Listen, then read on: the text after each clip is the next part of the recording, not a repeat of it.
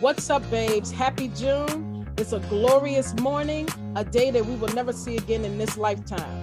So let's take the time to enjoy life while we can. I'm your girl, Neek Austin, and this is Co-Row is a Crush.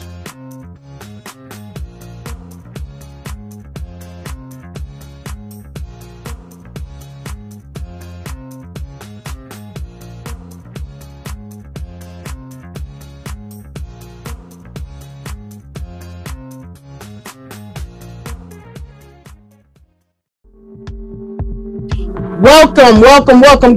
Good morning to everybody, and welcome to another episode of Co-Row is a Crush. I'm Neek Austin, the CEO and founder of Co-Row, a home-based beauty, wellness, and design shop, providing premium high-quality press-on nails, beauty accessories, and home decor that we know you'll fall in love with, all while providing a community for self-care lovers, beauty mavens, and small business owners to live life on their terms through fashion, beauty, and faith. So, I am so glad we are kicking off the month of June. Oh my gosh. I mean, seriously, we are 6 months into the year of 2022. And yeah, I just want time to just slow down. But you know, one thing my grandfather told me before he passed away, he said to me, he said, see, one thing you're going to learn in life is that the older you get, the faster time will move. He says, so take your time and enjoy everything while you can, because you're only given this shot once. So I'm just throwing that little tidbit, throwing that gem out for y'all. Y'all know how I do. Y'all know I love to motivate and inspire y'all to become your best selves. So I just want to let y'all know that right now. Take your time, wherever you are in your life. Just take your time and enjoy it while you can, because you only live once. You only get one shot at life, so make the most of it. So after the success of the Just Women series, I decided that for this month, for the month of June, that we're going to create the Just Men series, which will focus on male entrepreneurs. In each episode, I'm interviewing a different man about his experiences as an entrepreneur. We're going to talk about how they got started with their business, what it's been like since then, and some of the challenges that they had to overcome. But we're going to talk about something that is a stigma in the Black community that we need to talk about, okay?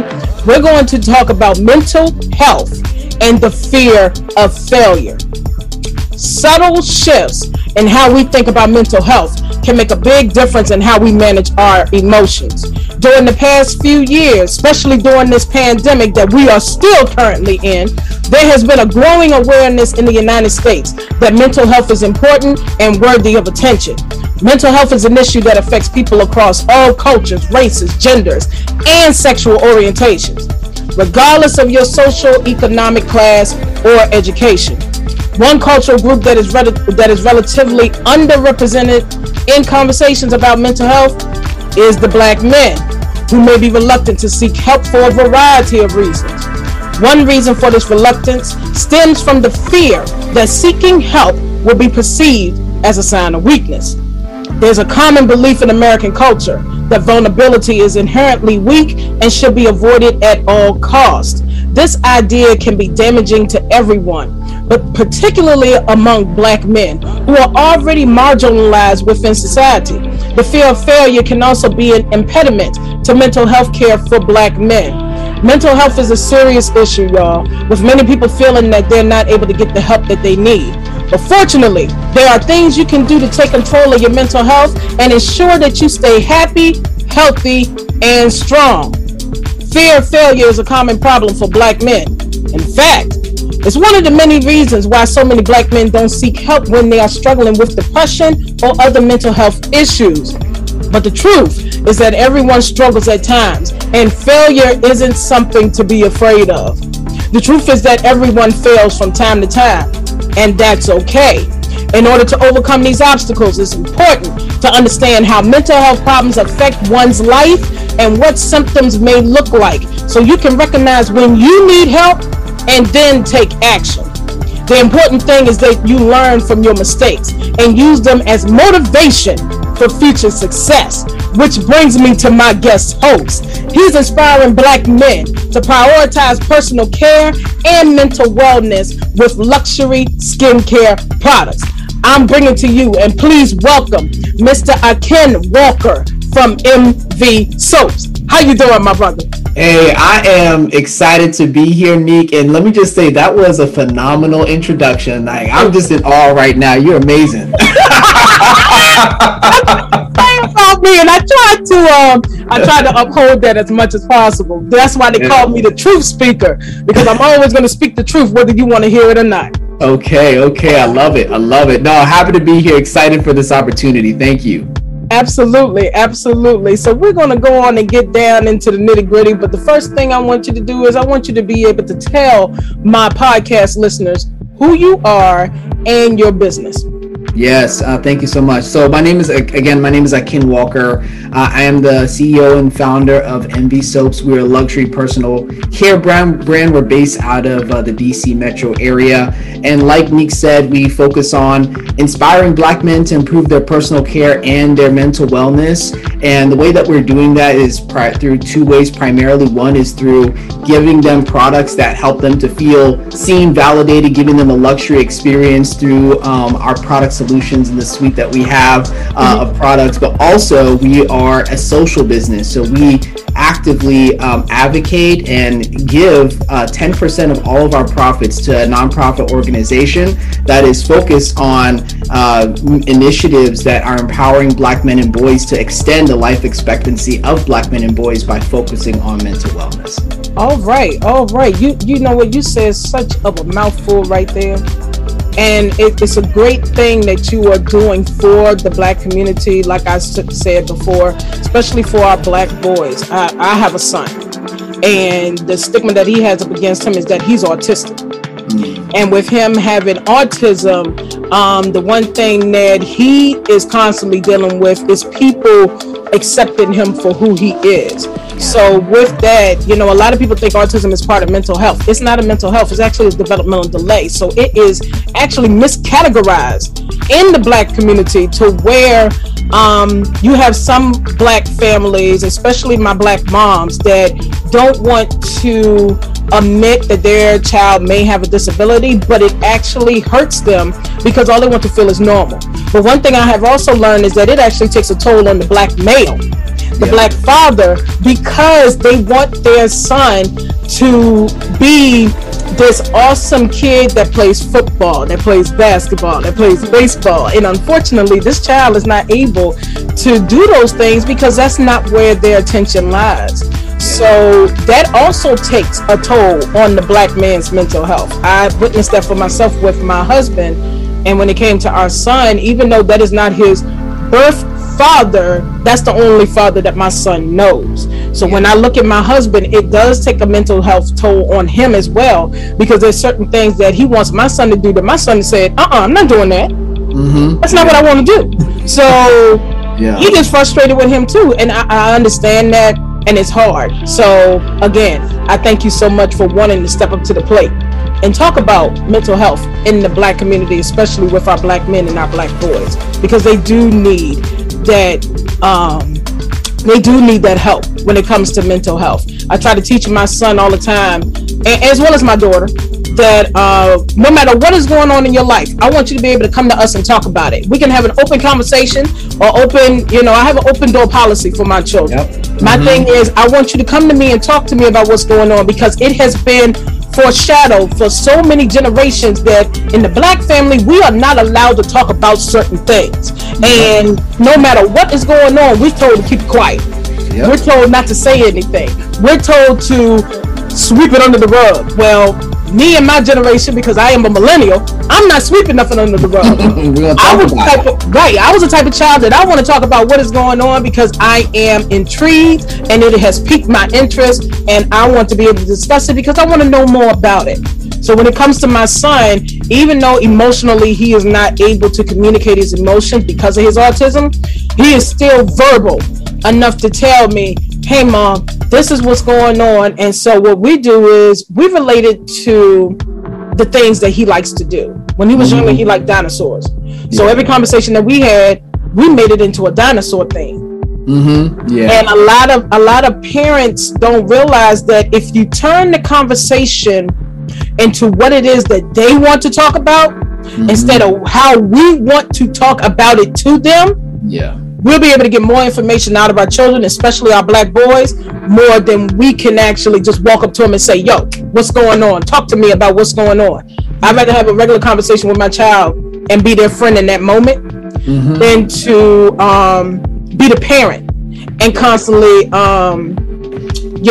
what's the word I'm looking for? I can't think of the word I want to use, but constantly going at them. Yeah, or not so much not discipline, but like not speaking their language and meet them where they are, right? Right, not being able to meet them halfway. I want to be able to meet my kids halfway, and so my kids meet me halfway. And the same applies for us as marriage folk. We need to be able to meet y'all halfway. And we're always the ones that are doing most of the talking. We're the ones that are always telling y'all, you ain't listening. Not realizing, yes, y'all are listening. Y'all just doing it in a different way than how we want y'all to do it.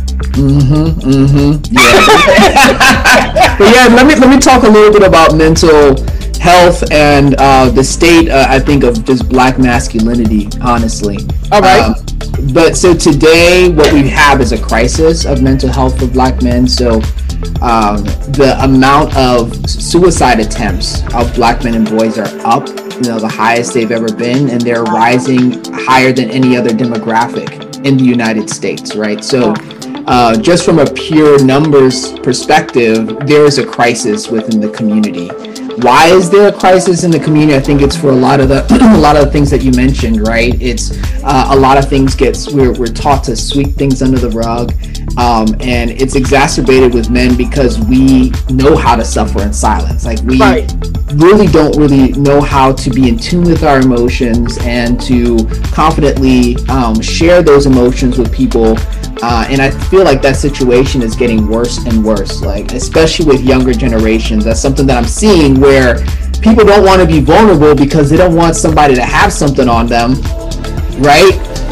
So basically fear of someone taking them out or whatever it is, they don't want to have conversations about what's really happening with them.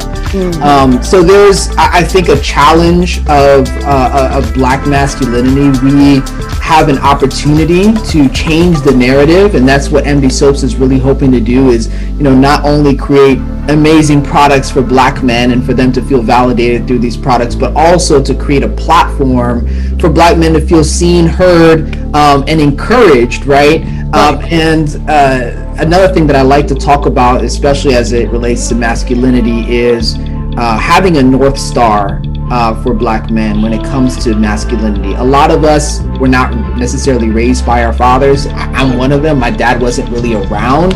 I love him to death, but he wasn't really around for me.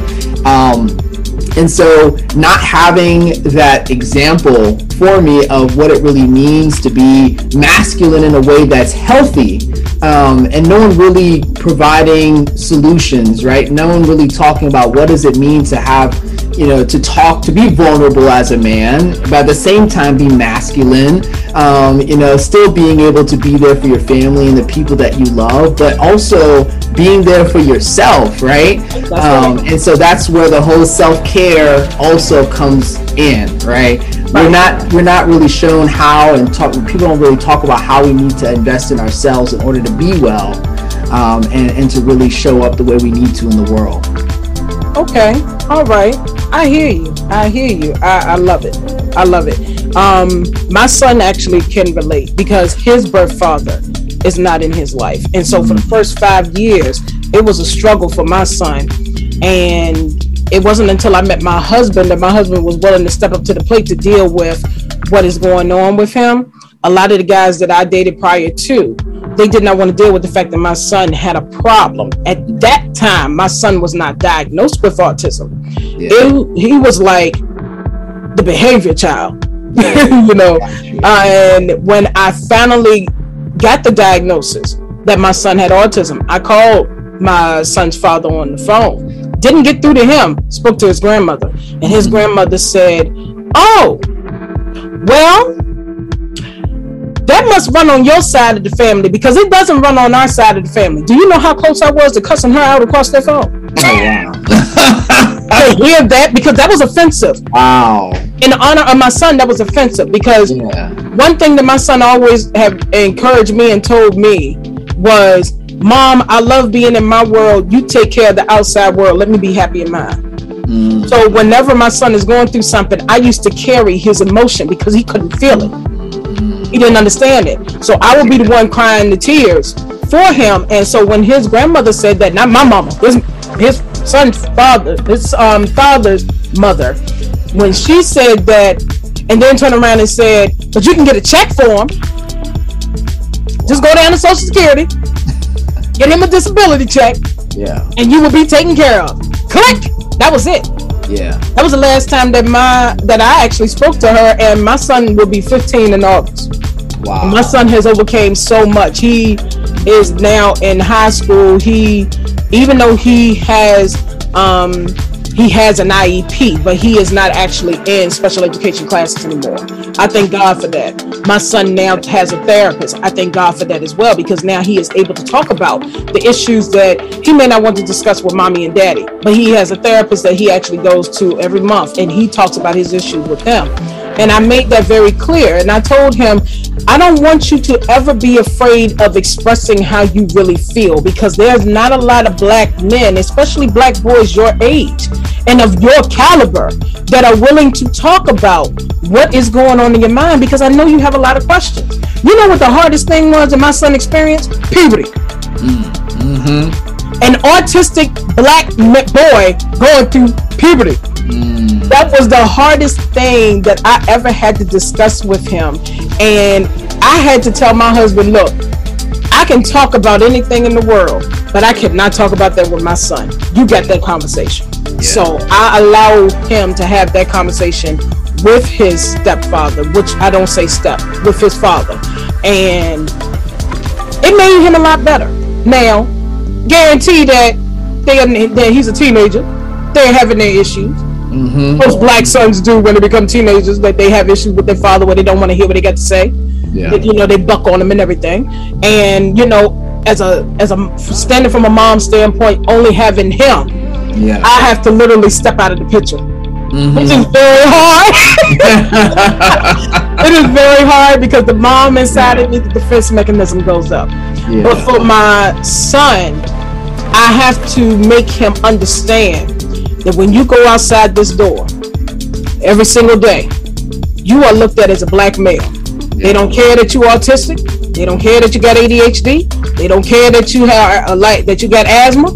All they see is a light-skinned black boy stepping outside of their house. And when you go against the grain of what the world wants you to do, you're going to have these issues. But I need you to learn how to process these issues and not process them in anger, because that's where it always result to. That's the stigma, that black men get angry all the time. Black men don't know how to talk about their feelings. No, there are black men that are willing to talk about their feelings. But are we willing to listen to what it is that y'all have to say?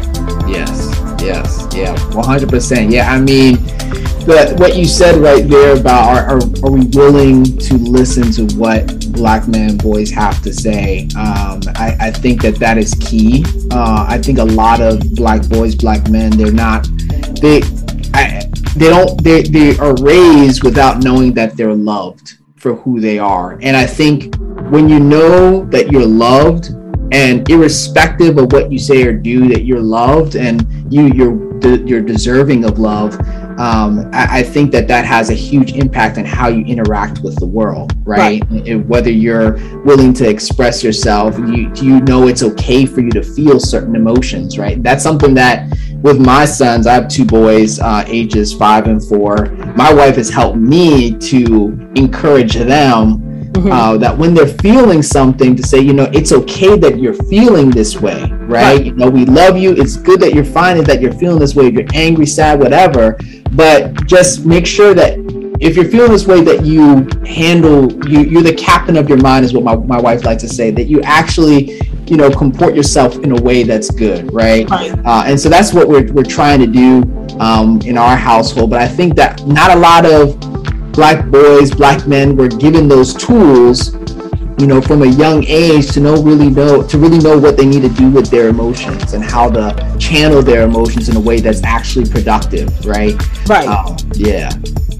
So I get it. I do, and it's a challenge every single day. I look at my son and I'm watching him grow up and becoming this young man, and I tell my husband all the time, I fear when he becomes an adult that nobody would understand him. Because the way that he is, the way that he expresses himself. Now, when he expresses himself, he does express himself with, how can I say it? He is so like me. It's crazy. It's like looking at the male version of me. And so he has my mouth.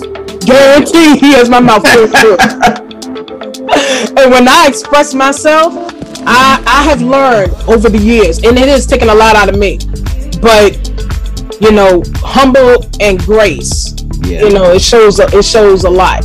And I have learned how to express myself through in a manner where I'm not yelling. When my son, he's going through exactly what I went through when I was a teenager. He's expressing himself yelling. So when he does that and he's yelling, and I'm looking at him like, the black mother could come out of me and just smack the holy pee out of you. But I'm not going to do that, because this is the way that you're expressing yourself. But we do need to learn how to tone it down just a skosh, because I don't want him to go out there and do the same thing to somebody else. And then, God forbid, he gets locked up. And he's not being understood. And then, it could lead to worse things down the road. So we're learning he's learning how to express himself in a nice way instead of being angry all the time. And I ask him, what are you so angry about? Why is it your generation likes to wake up mad? I said, now, I did it when I was younger, but I had issues. And my issues stem from the fact that I did not realize that I had manic depression. I said, but why you wake up angry? I said, you should be glad that God allowed you to wake up this morning. And I said, don't you realize that a lot of people are not awake this morning? You should never wake up angry. You should wake up, happy. And to hear myself telling my son that when my mother used to say that to me at his age, it's like, I sound like my mother right now. When I look like that. And then I sit here and say to myself, but I want him to understand that it is a good thing. Don't do the things that I did when I was younger. I was going through my own thing. And I told him, and I understand you're going through your own thing. I said, but don't wake up angry. And I'm saying this not just for the teenagers, but also for everybody. Don't wake up angry. If you're waking up angry, go back to sleep and do it all over again. Because there's a lot of people that did not wake up this morning. We are grateful that God, showed us that much grace and mercy for us to wake up. And to be able to celebrate another day, because a lot of us are not able to celebrate another day. But let me go on and get into these questions that I have for you. And like I said, it's easy. So tell me, let me make it fun for like 5 seconds. All right. What is something that would surprise people to know about you? What is something that would surprise people to know about you? I can speak multiple languages. So how many languages can you speak? I can speak Spanish, Portuguese, and Japanese, and English. Nice. Yeah. Out of those 4 languages, well, excluding English, out of those 3 languages, which one is your favorite? I'd say I love listening to Portuguese music, especially. Okay. But I think speaking Spanish is my favorite. Okay. Yeah. I took Spanish in school. My daughter is almost certified fluent. So okay. I listen to her speak Spanish. She even to the point that she sings in Spanish. Okay. She wakes up speaking Spanish. She goes to bed speaking Spanish. And luckily, my husband, he took Spanish in school. I took Spanish and French.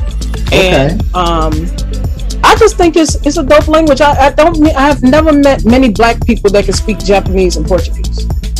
Yeah, so I audited Portuguese. So I went to college, double majored in business and Spanish, studied abroad in Spain. I audited Portuguese, and my first job out of college was teaching English in Japan. Wow. How was that? It was pretty amazing. Yeah, I mean, once in a lifetime opportunity. Very interesting culture, very different from here. I was like 1 in 100,000 black people. you stick out like a sore thumb, being out there. But it was cool though. I learned a lot. It was a cool experience. Awesome. That's dope. That is dope. One day I'm gonna get on a plane. I got to get over that fear though. You haven't been on a plane? My mother said that I got on the plane when I was 2 years old. Okay. And I was hollering and screaming to get on the plane at the age of 2. So I can imagine what I would do now.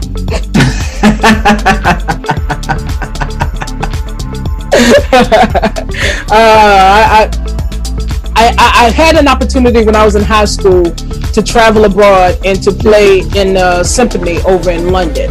Okay. My bass instrument is the piano, but I was playing clarinet at that time. All right. And 9/11 hit, and I said, forget it. That's it. That was it. That's it. You gotta see the world, though. You gotta see the world. You know what I mean? Yeah. I do. That's on my bucket list. My bucket list is to get on the plane. Okay. Once I get over that fear, and I know God, I'm very spiritual. I know He got me. He was not gonna let anything happen that He doesn't already know is going to happen. Yep. Well, Jesus, no. If I can't get on the bus, if I can't drive it, it's not going to happen with me getting on the plane. Now, here's the crazy part. I'll get on a boat before I get on the plane. Interesting. I'll get on a cruise ship any day of the week, but I get on that plane. And I don't like water, but I'll get on a boat. That is hilarious. I'm weird like that. All right, so my next question for you is, what do you like most about being your own boss? So right now I still have a 9-to-5. So I'm not fully there yet. But what I do like about being my own boss is I can shape the strategy for this business however I want to, right? And that I can make the decision on a dime, and that is going to, do something unique. Like I'm in the captain's chair, and I love being in the captain's chair. It's like you're the captain of your own destiny, right? And what I especially like about it is that through this business, I can create so much value. You know what I mean? Mm-hmm. It's so much more rewarding to do something for your own business that is going to impact other people. Right. Than working your 9-to-5 and knowing, okay, you can have an impact, but it just doesn't feel the same, right? Because it's like your name is associated with this brand, etc. So that's how I feel. Like it's amazing. It's been so rewarding being an entrepreneur. And how long you been in your business? So we started beginning of last year. Wow. We started direct to consumer November of last year, selling from the website. So it has not been a very long time, but things are accelerating very quickly. I will say that. Congratulations. Thank you. I applaud you for that. Yeah, my business is I started my business December 2020. Actually, Coro started December 2020, but I have been a business owner since May of 2017. Okay. Wow. Doing the exact same thing? Oh no, honey. I am a woman of a multitude of tricks. Okay. All right, man. No, find out. Yeah, when I walked off my job April the 24th, 2017, 3 months before I married my husband. And the only reason why I came out of the workforce was because I got tired of doing what people wanted me to do instead of doing what I wanted to do. I'm not hard-headed, but I'm hard-headed. Yeah. I don't mind being told what to do. But I don't like being told how it should be done, especially if I know a faster way to get it done and it still provides, even if it's the same results or a better result. I also got tired of bosses taking my ideas and using them as their own. So I had enough. And when I came out, I started my business as becoming a notary because I was a notary for my last employer. And so what I did was I took that and became a notary business. I am a certified loan signing agent and things of that multitude. I became a virtual assistant. And then I decided that when my husband, he started his business, I decided to work alongside with him and do the back end, which is all the paperwork. Then I said, I love my art, came out, started making glasses. Then I started doing glasses for different special occasions as well as weddings. Then I got tired of it, gave it up. Then I decided to make a t-shirt business, had the wrong mindset, gave it up, and then I owned a modeling agency. That was actually taken away from me by God himself because it was so destructive, didn't have the right mindset for it, had too many people telling me what to do and it wasn't right. Yeah. So he took that away from me, and then he gave me a second chance, gave me Coro, and I've been flying high ever since. That's what's up. Well, congratulations to you. Thank you. Thank you. Yeah, so Coro only been born for like a year and some change, so. Yeah. There were a lot of businesses that were born during the pandemic, weren't there? Yes. Absolutely. Oh my gosh. Especially black women. Black women, y'all been taking the world by storm. With these businesses, man, we got to catch up. Thank you so much. I mean, I'm happy about my black women wanting to step up to the plate to take charge and say, you know what, I don't want to do this anymore. But my main reason for becoming a business owner is because of my son having asthma. He has life-threatening asthma. My son has been hospitalized 9 times, been incubated twice. Wow. And every single time I had to take off, my supervisors would get mad because I would not come back to work for weeks at a time. And so my theory has always been, yes, I love my job, but I love him more. Exactly. So I'd rather be at home, I'd rather be at home, take care of him and work from home than to be out in the workforce and then get the call that my son's being rushed to the hospital and then I got to take days because that's losing money. So therefore, I just started working from home. And when the pandemic hit, so many people got mad that they had to work from home. But my husband and I was in here shouting because we ain't had to deal with nobody because all of our business is in the house. So it worked out in our favor. That's what's up. We didn't look at the pandemic as a bad thing. Yeah. We took it as God is showing us who he really is and what his power can do amongst a multitude of people. Mm-hmm. So my mission in my business is to reach his people through fashion, beauty, and faith by teaching people how to remain authentic and becoming who they really are and not changing themselves for anybody, because we have gone through this stigma where we have to change ourselves to please other people, and I got tired of doing it. It's true. So now I'm on my mission to reach others by teaching them how to be yourself and that it is okay to put yourself first. Because in order for us to help others, we have to help ourselves. Yep. Yeah, so that's my mission. So yeah, thank you for that welcome of the fact that black women are on the rise, and we still on the rise. I mean, women popping up, creating businesses left and right. I love to see it. I think it's amazing. Thank you. All right, so let's get deep down into these questions. So my next question for you is this: what do you think is the biggest challenge a male entrepreneur faces? I think that it's going to vary from person to person. Myself, perfectionism has been a real challenge for me, and I would anticipate that a lot of black men might deal with the same thing, right? Where we have so many hats, right? We're trying to also carry the weight of the world on our shoulders, and we want to be perfect. We want to be, we want to present ourselves in a way that is perfect, honestly. We try so hard to do that. I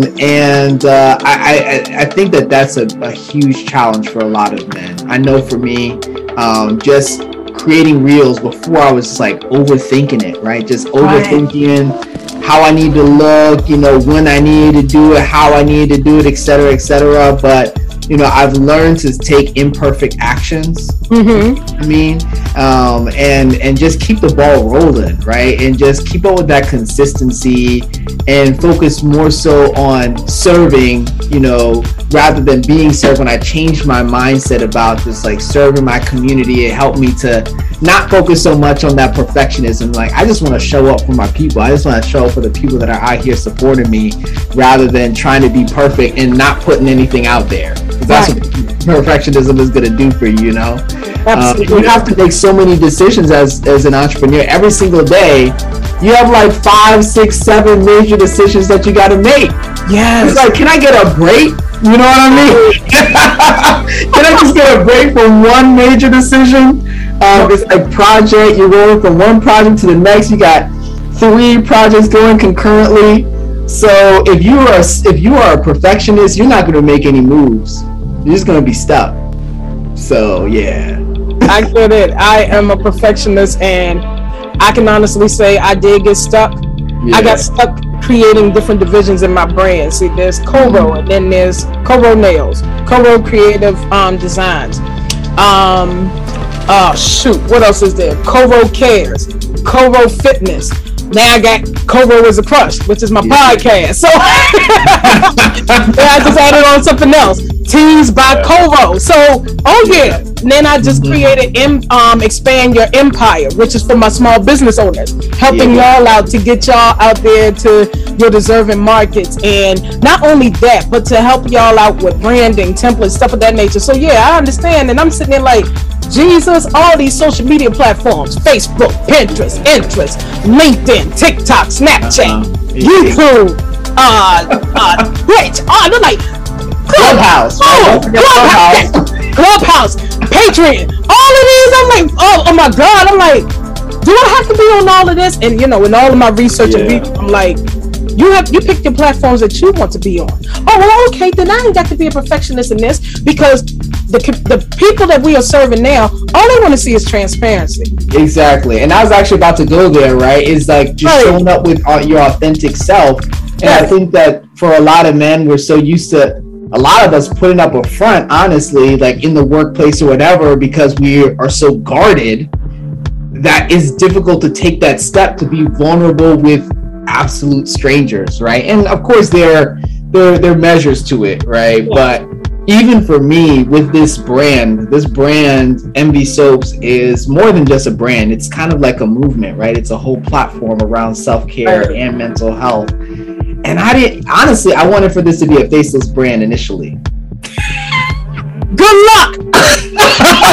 Initially, I wanted for this to be a faceless brand. I was like, oh, this is a nice logo. My logo is nice. Your logo is dope, honey.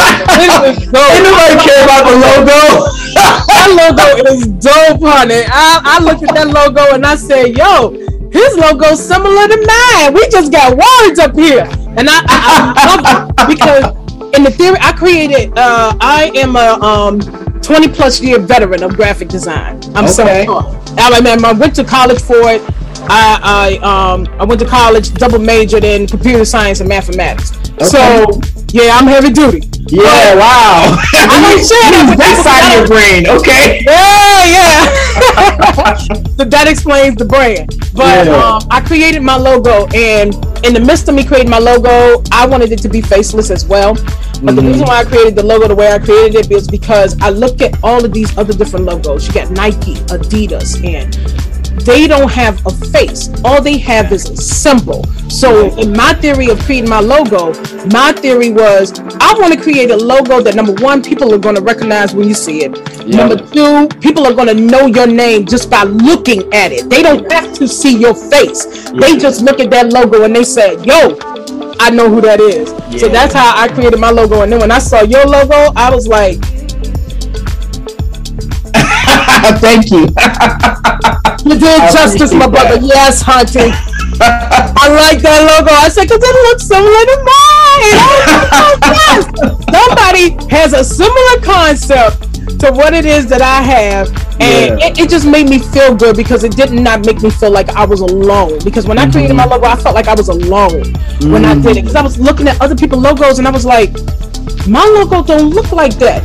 But that's what's going to separate me from everybody else. No, your logo is really nice, and I like your brand colors too. I like it. Thank you. Really nice. Everything about my brand has a meaning.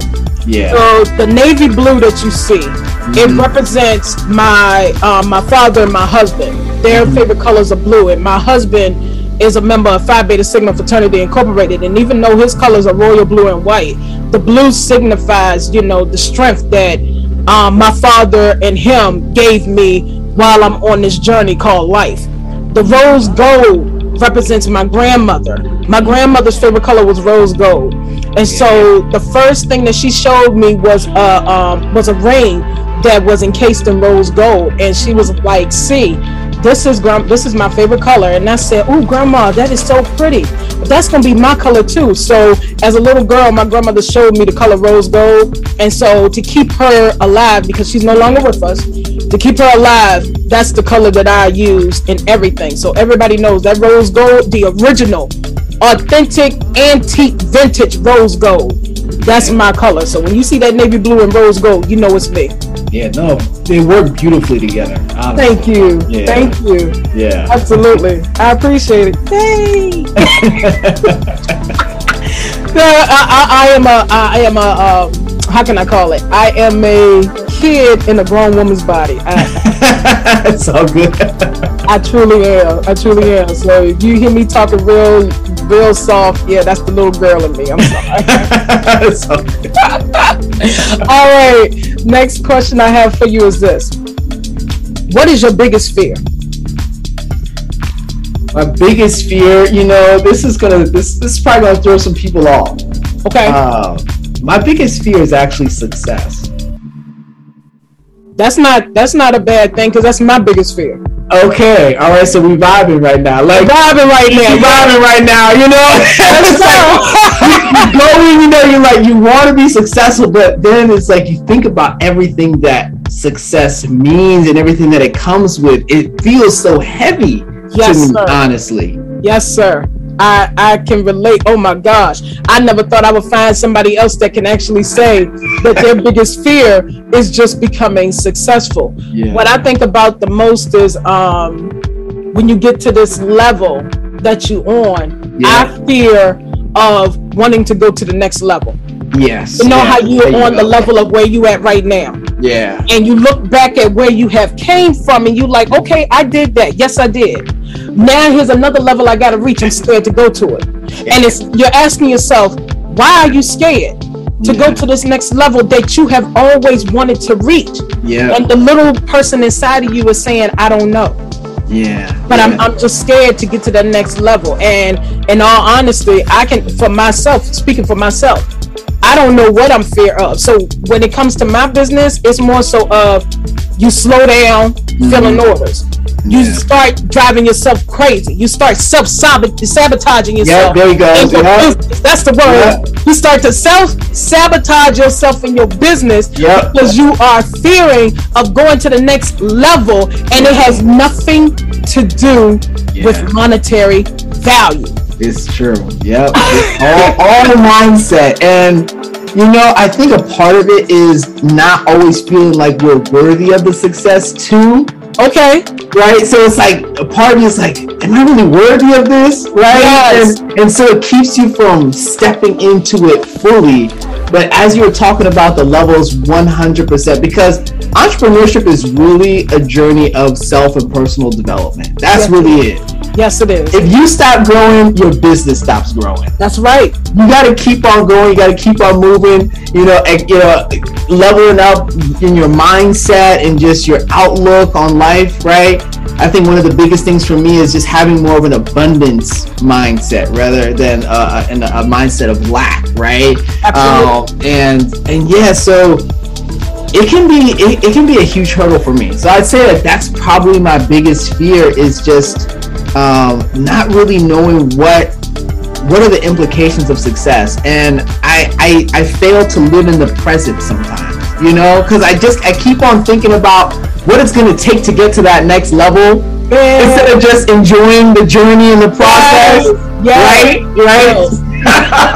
I can relate, but the word says that we are not to worry about what goes on in the future. We can't stress about what happened in the past. Exactly. We can only deal with what's going on today. So I try to keep that scripture in my mind every single day I wake up. And a lot of people don't know, unless you read the word, that we are actually not supposed to work constantly.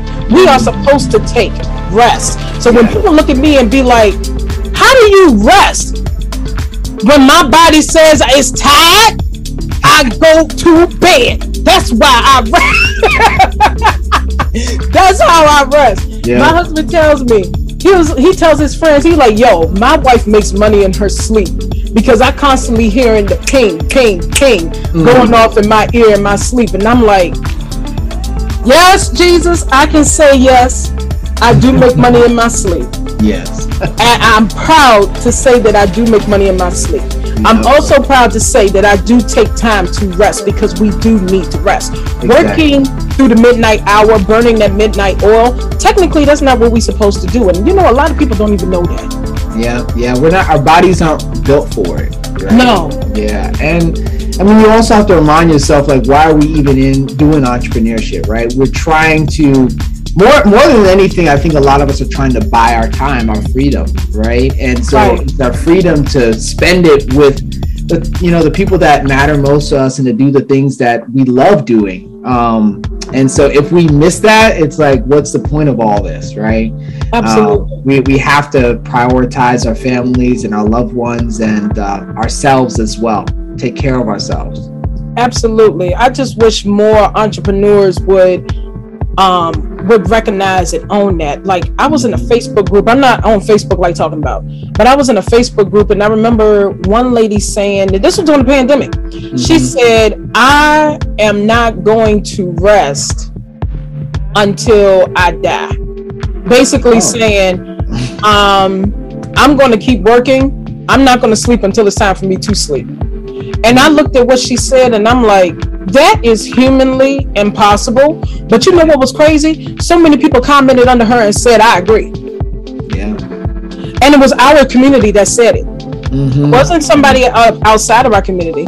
It was our community that said that. And I said, now I do know statistic that we work twice as hard as our counterparts, as our white counterparts. Yeah. Because we want to be able to keep up with them. You know how you can keep up with them? Sleep, rest, take time for your family, prioritize yourself, and put yourself first in your business, and automate as much as you can. Yep. Oh yeah. Automation. Mm-hmm. It works. Yep. I'm a firm believer in it. Like, for my challenge that I'm doing, I got this 30-day challenge of I Choose Me, because I wrote my book, I Choose Me, 30 Days of Self-Love. Mm-hmm. So I got this challenge going on. Yeah. I automated my whole entire challenge. Y'all think I'm up there on Instagram every day? No. I got work to do. I automated everything. But I answer my questions all the time. So I tell people, my comment is I answer my comment. It is in the comment section. Mm-hmm. But I automate everything. But that's how I'm able to do what it is that I need to do in my business as an entrepreneur. If you don't get that sleep and that rest like you're supposed to, how are you going to be able to function to keep your business moving? How are you able to provide great ideas to your consumers and to clients? How are you able to provide a service to the people that you're trying to provide a service to if you're not able to function in the mental capacity that you're supposed to function in, because you want to work and burn the midnight oil instead of taking the time to sleep so your body and your brain and your mindset can rejuvenate itself and do what it's supposed to do for the next day? Mm-hmm. Exactly. You can't do that if we're constantly moving and we're constantly in motion. Excuse me. The only person that doesn't sleep is the Trinity: God, Jesus, and the Holy Spirit. They don't sleep. Yeah. Because we're constantly asking them so many questions and asking for prayers and asking them to answer our prayers, even during the midnight hour. And if we are doing their job, how are we supposed to allow them to do their job if we are doing their job? Mm-hmm. Yeah. Y'all don't want me to minister to y'all today. Y'all ain't ready. Y'all ain't ready for me to minister to y'all, because y'all ain't listening. I'm telling you that now. Y'all ain't hearing me.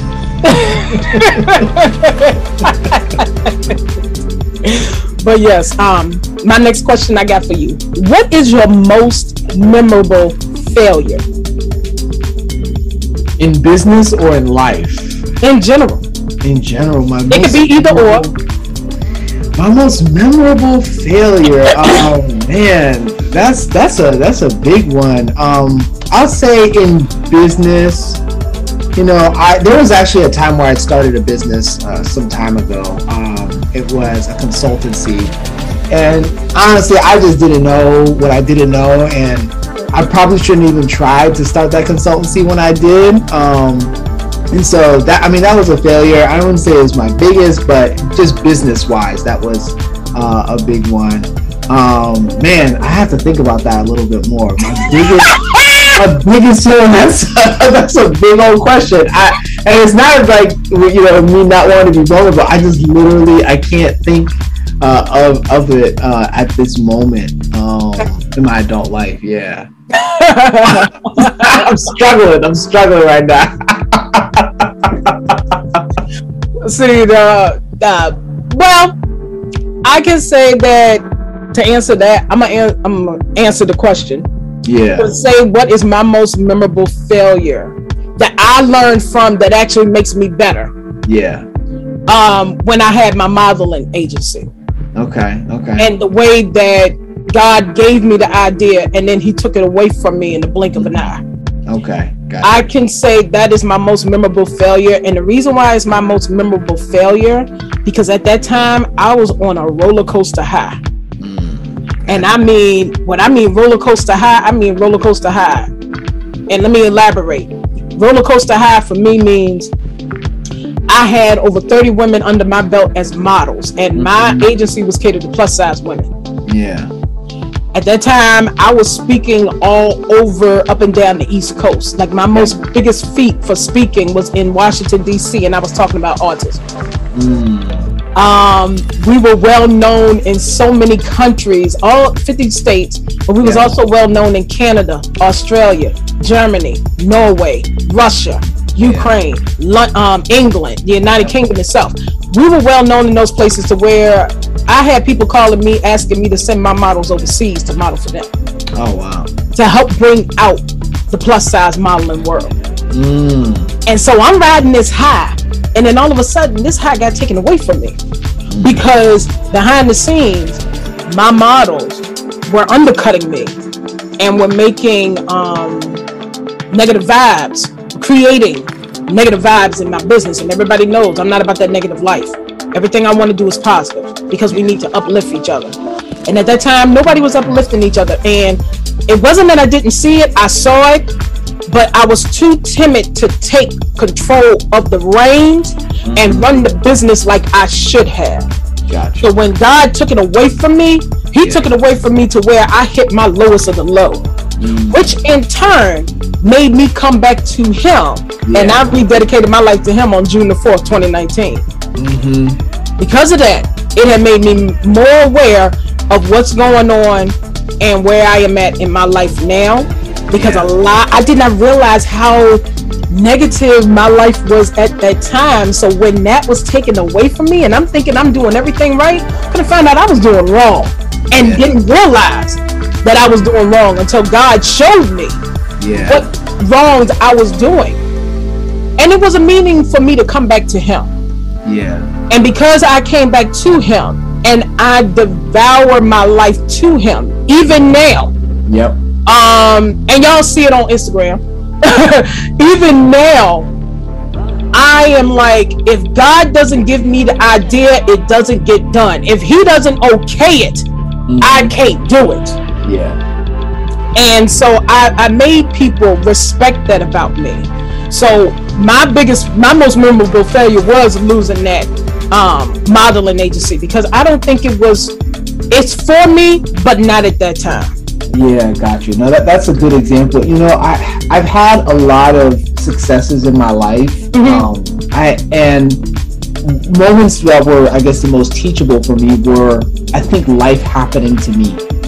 Mostly, you know, it's kind of like life happened, things outside of my control. Like, for example, like, you know, part of me coming back from Japan was actually because of the earthquake and tsunami, that major one in 2011. I was there. Oh wow! When that hit, I remember that. Yeah, I was there. I thought I was gonna lose my life. Wow. I was there during that, and I was beginning to have like panic attacks and everything. Didn't know what was going on with, especially like the whole nuclear meltdown that was happening at the Fukushima plant and all that stuff. So I decided to come home, and a bunch of other stuff happened. And I mean, I got very humbled by life. That was probably like the lowest moment.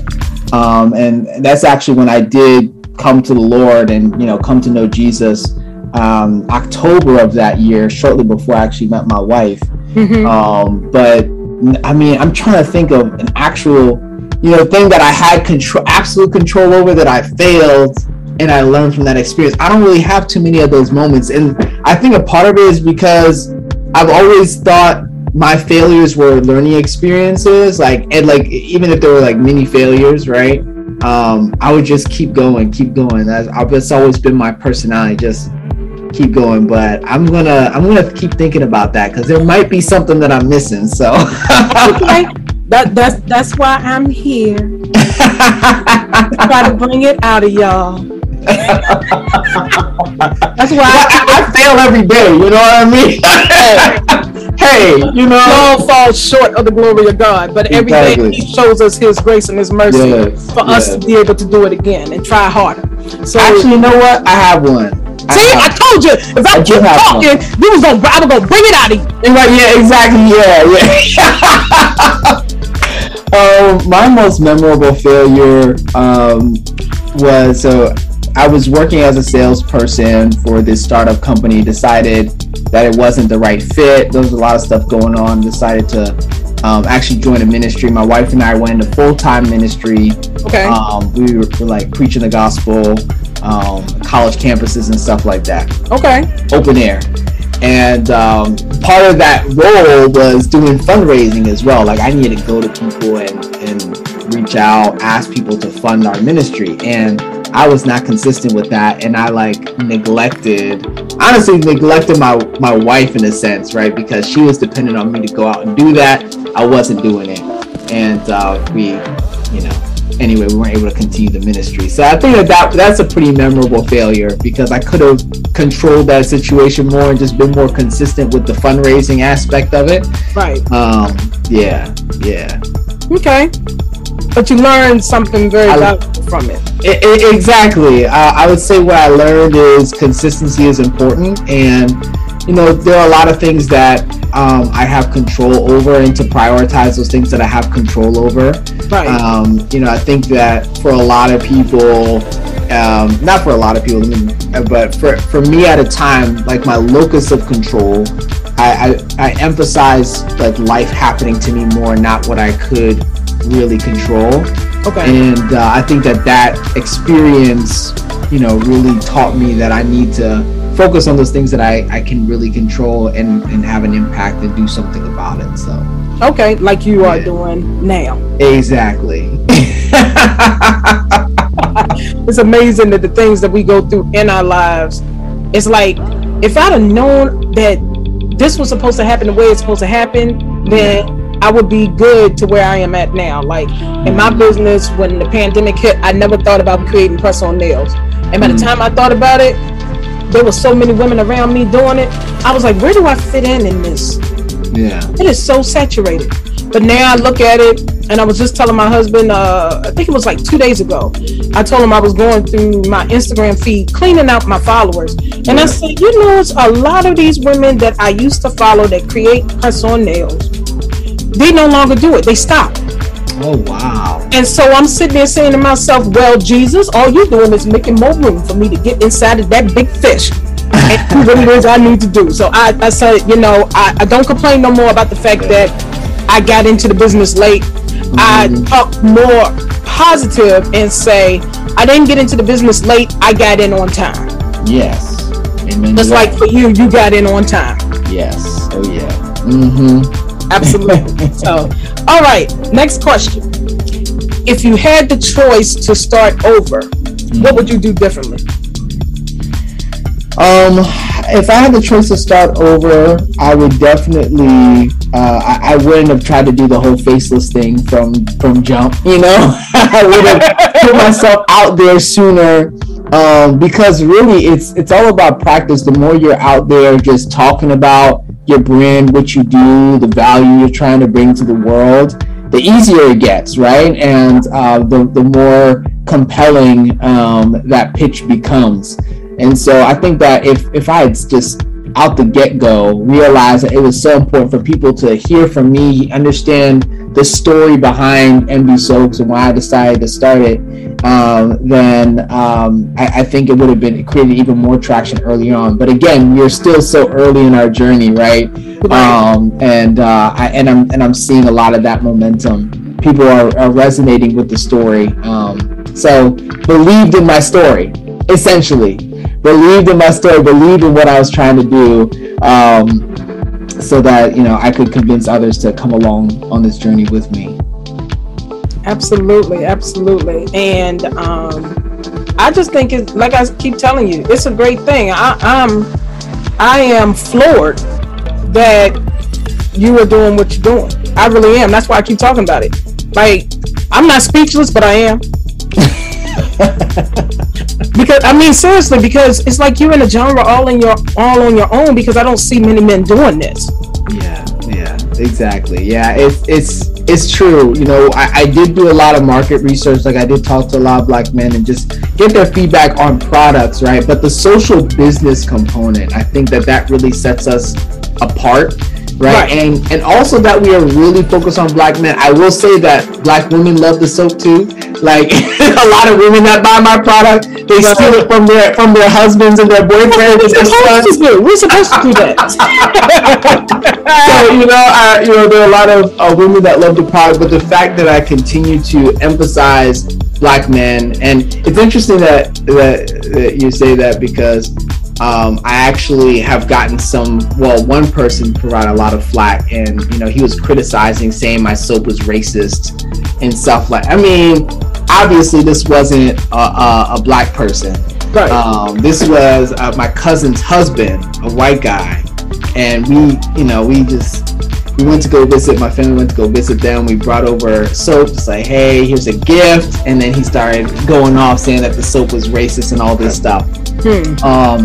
So, you know, there are people that have criticized me for the fact that I do focus on Black men, but, like, I'm unapologetic about it. I think that it's so needed, so necessary for the world, and there's kind of like a catch-22 almost with the problem that I'm trying to solve. It's like, I'm trying to sell to Black men, but Black men they traditionally have not cared about them. So, like, they don't do the personal care as much, right? So it's a lot of education and advocacy in that aspect of it as well. So it's an amazing challenge, I think, to solve, and I'm so grateful for all the people that continue to support and encourage me in this vision and mission. And I can't believe I'm doing this. Honestly, I'm speechless too. Okay, so one thing that a lot of people don't know about me, I actually had one of my pastors. I got so many pastors, Jesus. Besides him, I do. One of my pastors called me. Like, wait, the way you said that, looked like Jesus was right next to you. Let me tell you something. We are supposed to communicate with Jesus like we communicate with our friends and family, right? Yeah. That's how I communicate with him. Like, he's sitting right here. Okay. Because whenever he gives me something to tell somebody, I lean. It looks like I be leaning in, listening to what he got to say. So he did tell me to tell you something. Okay. And I'm not a prophetess, but I have had people to tell me that I'm starting to step into it. Okay. So I'm not sure if you have. I'm not sure if you are interested, but have you thought about educating Black men by teaching a virtual course or teaching classes about it? About the importance of self-care and about their skin. Well, I'm actually in the process of writing an ebook. No, he told me to tell you you're going into a classroom. No, honey, you're going into a classroom.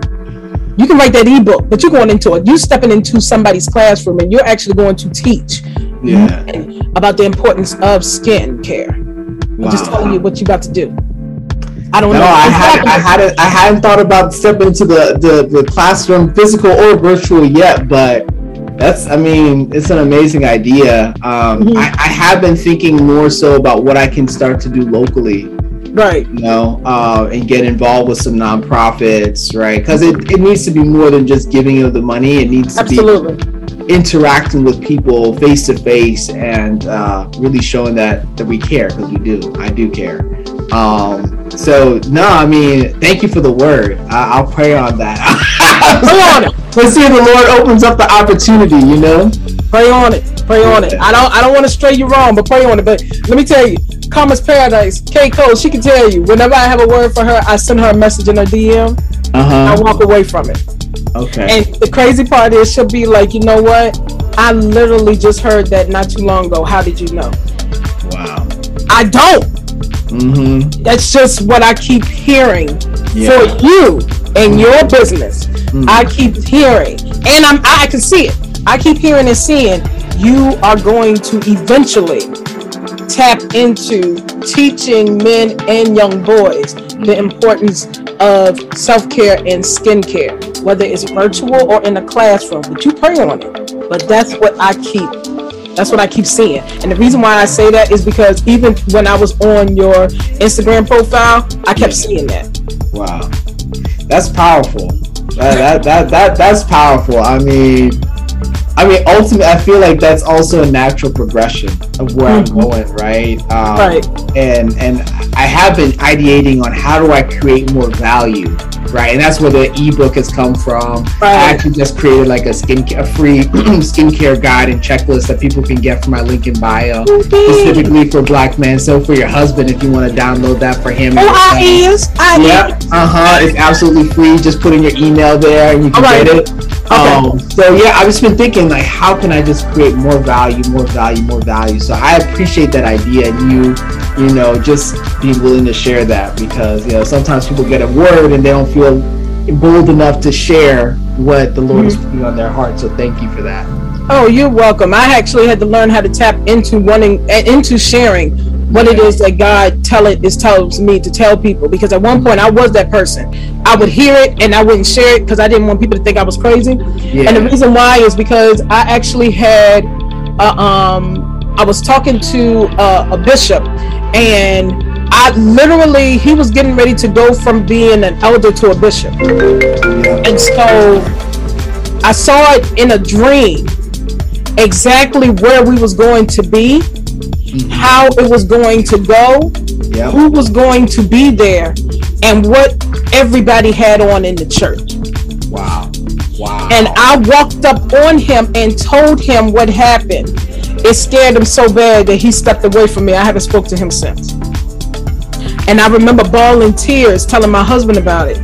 And he said, I don't understand why he would do that. And I said, I don't either, but it put me in a position where I didn't talk about it no more. So now that, you know, God has told me this is what I'm supposed to be doing. It came with the business. And I said, I'm not going to hold back no more. I don't care if people think I'm crazy or look crazy or not. If this is where I'm led to do, this is what I'm going to say. And I just got to roll with the punches. So, I get it. That's why I said no. I know, because people made me feel like that, but I can't feel like that no more. Wow. Yeah. Wow. Well, thank you for your gift and for using your gift, being a good steward, right? That's what it's all about. That's what my grandfather taught me at a very young age. Not saying that my mother and my father didn't, because they did. But my grandfather was a deacon in this church. And so he taught me at a very young age, you know, being a good stewardship of, you know, God's purpose and his mission. And so I try to uphold that and make sure that's what I'm doing, because I don't know who's watching me. So I try to make sure that everything that I do, that I'm very mindful about who is watching me, even down to my children, because my children, they mock me, especially my daughter. I didn't birth my daughter. My daughter belongs to my husband. So, but the fact that I've been raising my daughter since she was 6. And and I'm sorry about it. Her mom passed when she was 2, before she turned 2. So when her mom came to me, when I started dating her baby daddy, retrospect, she came to me in my dream and was telling me things that only them two knew. So when I told my husband about it, he was freaked out. Wow. Because he was like, how did you know? And I said, yo, she told me. I swear, I did not hear this from nobody. Nobody told me anything. This is what she told me herself. And that's when he said, you got a gift. Do you know how powerful your gift is? And I said, no, I don't share it with people, because people get freaked out about it. And just like you did, you got freaked out about it. But he has learned how to embrace my gift. And so I just know, I know now, with the spirit of discernment, who to share it with, who not to share it with. That's important. That's very. My wife, she also operates in kind of like the prophetic as well. So, yes.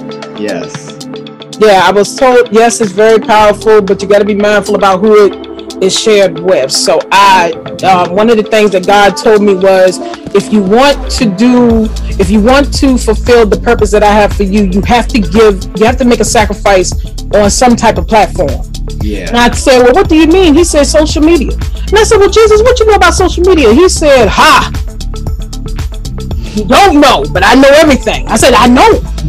So what part of social media am I supposed to give up? Yeah. He said, you give up the one thing that has hurt you in so many ways. Mm-hmm. That's the social media that you have to give up. And I said, well, that was Facebook. Because so many of the people that I am friends with, that I grew up with on Facebook, they have hurt me along the years. Yeah. I gave up Facebook. I sacrificed Facebook to go on Instagram. And now I don't have a large following like I did before Instagram decided they wanted to take away my first account, which had to make me create a new one. Oh, no. Yeah. Back in October, they took away my original account. I had to create a new one. But I'm glad I did, because now I'm reaching people that I'm supposed to reach. Yeah. So when it comes down to failures, I always talk about embrace the failure. Don't get mad that it happened. I mean, yeah, you can, because emotionally you're human. But embrace the failure, because all God did was close one door to open up a window. Hello. Yeah. And so jump through the window. Yeah. And go ahead and do what you have to do. Don't worry about that door closing. He locked that door for a reason. He opened up the door, opened up the window for you, because he said there is another way to fulfill my purpose. Yeah. There is another way to reach my people. And so I tell people, embrace your failure. There's nothing wrong with failing. A lot of people take it so seriously about the feel of failure. But I'm like, we fail every day. We fail every day because we don't measure up to what God told us that we need to measure up to. Exactly. Yeah. So why get mad if your business doesn't work? Why get mad if somebody else got that position over you and you were more qualified for that position than they wasn't? Why get mad if your spouse is not doing what they supposed to do? Who cares? Yep. You do what you got to do, because God is going to bless you no matter what it is that you are doing. He's going to bless you regardless. Yep. Oh yeah. So, yeah. And I think, taking it a step further as well is, how can you begin to show yourself self-compassion? Yes. Like, how do you start being kind to yourself? Fail, right? Because you can feel like, okay, I know God forgives me, but you cannot forgive yourself. Sometimes you don't forgive yourself for failing in a certain way, right? Right. So you have to have that conversation with yourself, like, it's okay. I'm a human being. I can make mistakes. It's all good. The sun is still shining. I'm so blessed in so many other ways, right? And so you have to have that conversation with yourself. That's something that I'm still working through as well, is showing myself some compassion. Absolutely. I'm still working through it as well. That's why I wrote my book. I Choose Me, 30 Days of Self-Love, because I had to learn how to do the work. Those 3 years, it took me 3 years to write my book, and I just released it in last month. Okay, so, congrats. That's awesome. Thank you. Go check it out. Go check it out. Check it out. Thank you. But that book, it means a lot to me, because the book itself, it's not just me talking about what I've been through. It's also revealing what I have heard others go through, and what I have seen other people go through. So it's like a combination of different stories and different inspirational guidelines and affirmations and scriptures and different things that I have said, whether it's in the past, present, or what I'm getting ready to say next. And I did the work, and it helped me out a whole lot to realize that it is okay that I have a flaw, because God did not make us perfect. He made us like in His image. That did not come with perfection. And if a lot of us realize that we are not meant to be perfect, to learn how to embrace who you really are, I think that we mentally would be in a better mindset than where we are now. And for me, I literally am a lot happier now than I was a long time ago, than I was 3 years ago when I first started that book, when I was in my 20s or even in my teens. And I'm getting ready to hit 40 in 2 years. So I'm embracing every single day that I am given to be with my husband and my family, and not just my home family, but my IG family, all of y'all, the podcast family, my tribe. I am just fortunate that I am able to be in those spaces. I'm able to, join with y'all in those different arenas, because we all have something that we can all learn from one another. And if we learn how to take ourselves out of the equation and not just think about other people, but think about what other people are going through too, and realize, hey, I'm no worse off than what that person is going through. So how can I sit here and put self-pity on my shoulders? Woe is me, when somebody else is going through something is going through something much worse than what we're going through. So the song that I sing all the time, that a lot of people request me to sing, I Won't Complain, the words of it really speaks volumes. There's no need for me to complain about what I'm going through if somebody else is suffering too. There's no need for me to complain about what I'm dealing with when God already has it under control. We just don't have it under control because of our human nature. But when God has it under his control, and he tells us that if we have the faith the size of a mustard seed that we can move mountains, then that means exactly as is. If we say that we believe in God and we trust him to do what it is that he has set forth us to do, then why is it that we turn around and, because he may not be moving as fast as we want him to move, that we take it under our control, and then we lose control all over again?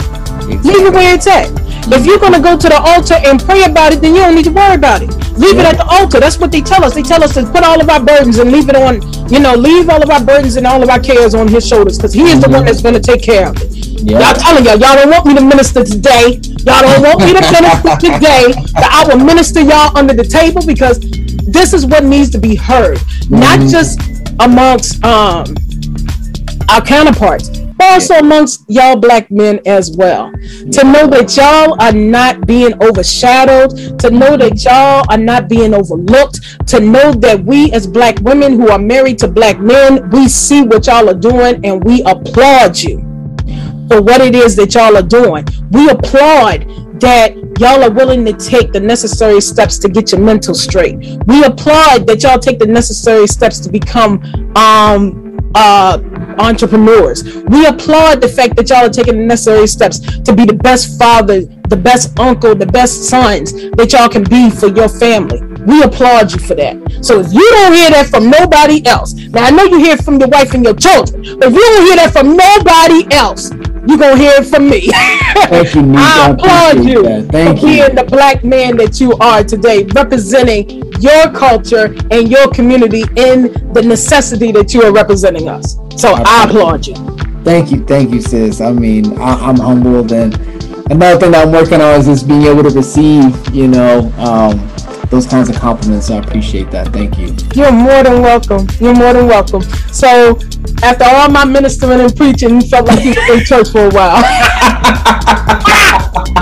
I love it. One day I'm going to step into this calling, but I was told that I already stepped into it and just didn't know it. I agree. My next question for you is this. For the men out there, what is the best advice that you have to give to other male entrepreneurs? To other male entrepreneurs, I'd say if you have a dream, if you have an idea that you feel like God has given you, just do it. Don't overthink it. Just do it. Action is really what's going to matter, right?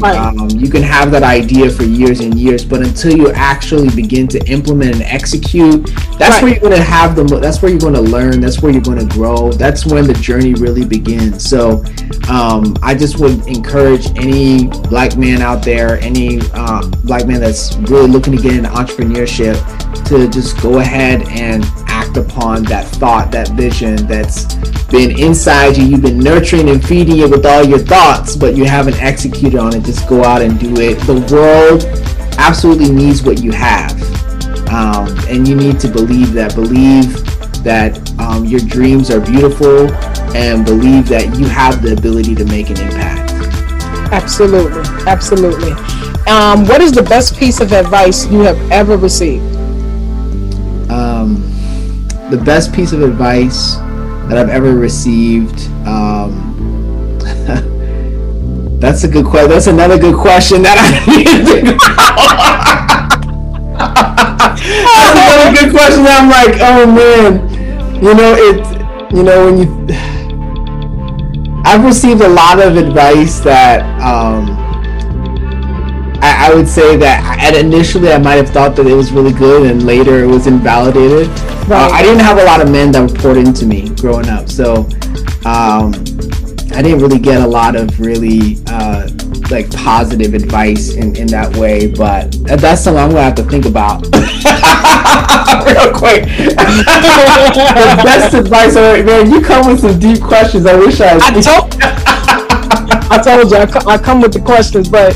I had somebody to tell me on my past podcast, if you send the questions ahead of time, maybe we can be better prepared. I'm working on that, Jesus. I really am. I am working on that. I really am. Charging to my head, not to my heart. I really am. Because I'm going to tell you what, nobody thinks like me. And so when I wrote these questions, I was in the capacity of my mindset. Yeah. I'm so used to people asking me questions on the spot, and I have to think on the spot of the answer. And so when I wrote these questions, I was thinking in the capacity of my mindset, not realizing that there are people out there that actually like to think about the question before they get to answer it on my podcast. Prime example, my husband, when we recorded his episode, he was like, "Do you have the questions so I can prepare myself before you ask?" Because you be asking deep probing questions. And I said, but that's just half the fun. So I gave him the questions and everything, and he came with a notebook, and I said, "Bro, what you doing?" And he said, I wrote down my answers. I said, I hate to bust your bubble, but the questions that I gave you prior to, I just changed it because those questions was actually for my women, and I had to make it cater to men. So you have a whole new set of questions, bro. I think me and your husband are alike. Yeah. I can mostly think on my feet, but when it's like the deep questions like that, especially with my own experience, I have to really think about it, because I'm always moving. I'm not always thinking about how things have impacted me, the extent to which they've impacted me. So I really got to take time to think about those things. So look, I'm an Aquarius. We are thinkers. Yeah. So that's just my astrology. I'm sorry. It's all good. Cool. I really need to start listening. I mean, I listen, but when I move, I be moving so quick, and my mind thinks twice as fast as my feet. So I be like thinking, y'all sit there and say it, and I be like, okay, yeah, I'm gonna do that. Next thing I know, my mind done went somewhere else, and it's not on purpose. It's like that's just how my mind moves. Yeah. But since you're the third person that said it, I think I'm really gonna have to jump on it. Whoops. Time's a charm. That's what they say, Gina. That's what they say. It's all right. Yeah. Okay. Yeah. All right. Next time. I'm sorry. It's all good. I apologize. One day it's gonna come to light that you'll give me that best advice that you have. Yeah, I'll DM you or something. I'll be like, yeah, this is it. And I'll plug it in somewhere. I'll use it as a quote. There we go. There you go. Yeah. That I got. All right. So, last question of the episode: how can people reach you if they wanted to order from you or follow you, or better yet, even support your mission? Yeah, so I'd say follow us MV_soaps on Instagram. So we're primarily on Instagram. We also have Facebook, but I'd say go to Instagram. That's where most of the action is happening. That's where I'm putting out most of the content. a lot of information on my link in bio. You can check out our website, mvsoaps.co, so you can purchase directly from our website. You can also purchase from Instagram as well. We have a subscription offering that we have out there, so a lot of people are hopping on that. I said that's probably the best value. That's only going to be available through the website. And yeah, please, subscribe to our newsletter as well. Stay connected. A lot of things happening with this brand. I expect a lot of growth this year. A lot of momentum is happening right now. So I appreciate your time, Neek, and having this conversation, bringing me on and allowing for me to speak to your listeners. This is a phenomenal opportunity. So thank you all for listening to this and being willing to support this brand and its mission. Absolutely. You're more than welcome. More than welcome. Well, there you have it, people. Through all the laughter, all of the laughter that we have done today, but you have heard it from the man himself, Akin Walker. Thank you so much for joining me on my first episode of our series, Just Men, where we talk to different male entrepreneurs about their business and the challenges that they have had and how they have overcame those challenges. Thank you so much for taking the risk and saying that you would want to join. I greatly appreciate it. This has been fun. Thank you so much. It's a pleasure. Thank you. It's been a pleasure. Absolutely. So what we do at the end of our episodes, you know my tribe, they already know, we always close out with a prayer. So I'm asking if you would like to lead us in prayer. Yes, I'd be honored to. Absolutely. I'm ready when you are. Okay. Heavenly Father, we want to say thank you for this opportunity for two children of your kingdom to connect, Lord, yes, and to share and encourage one another. And Father, to talk about what you are doing in our lives, oh God, and the way, oh Lord, that you are creating this testimony, oh God, through our businesses, through our relationships, and through our lives individually. Father, I just thank you, oh God, that this is your story. And Lord, that you are empowering us to leave an impact, not just for for ourselves, oh Lord, and for our generation, Lord, but for many generations to come. So we thank you, oh God, for the vision, for the missions that you have given to our respective businesses. And Lord, I just pray a blessing over this podcast, and for those that are listening in, oh God, that you would touch them in the way that you need for them to be touched, oh God, that you would impact them, that you would just stir something up within them, Heavenly Father. So I bless you, oh God, for this opportunity, this platform that you have created, oh God, for your glory, and that you would just continue to encourage men who, if for whatever reason they feel as though they can't step out, or they're fearful of stepping out, if they know that you are with them, O Lord, who can be against them? And we thank you, O God, that this is our testimony in you. In Jesus' name we pray. Amen. Amen. Thank you so much, Mr. Walker. Greatly appreciate you coming on to the podcast episode. Tune in with us on next Wednesday, 12 noon. I will have another male entrepreneur on the Just Men series, part 2. I don't want to tell you who it is because I don't want to ruin any surprises. But thank you so much, Akin, for coming on and just sharing what failure may look like in the retrospect of Black males, and just talking about mental health in our Black men. Continue to keep doing what it is you're doing, my brother. I salute you. I appreciate it. Thank you. All right. Thank you so much, everybody. And again, this is your girl, Neek Austin. I am signing off. Peace and be blessed. Hey, it's Neek Austin here, the host of Coro is a Crush, where we talk about fashion, beauty, and faith while remaining true to ourselves. Every episode, I talk to someone who's trying to make a change for themselves or their community and learn about how they've made big or small improvements in their lives. I'll also chat about what's going on in the world that might be holding us back from being our best selves. If you're interested in becoming a sponsor for the Coro is a Crush podcast, please reach out to corocrushpodcast@gmail.com. Check out our new advertising opportunities now available on our website at www.shopcoro.com. Book your ad spot today and let me do the rest. I love to hear from you.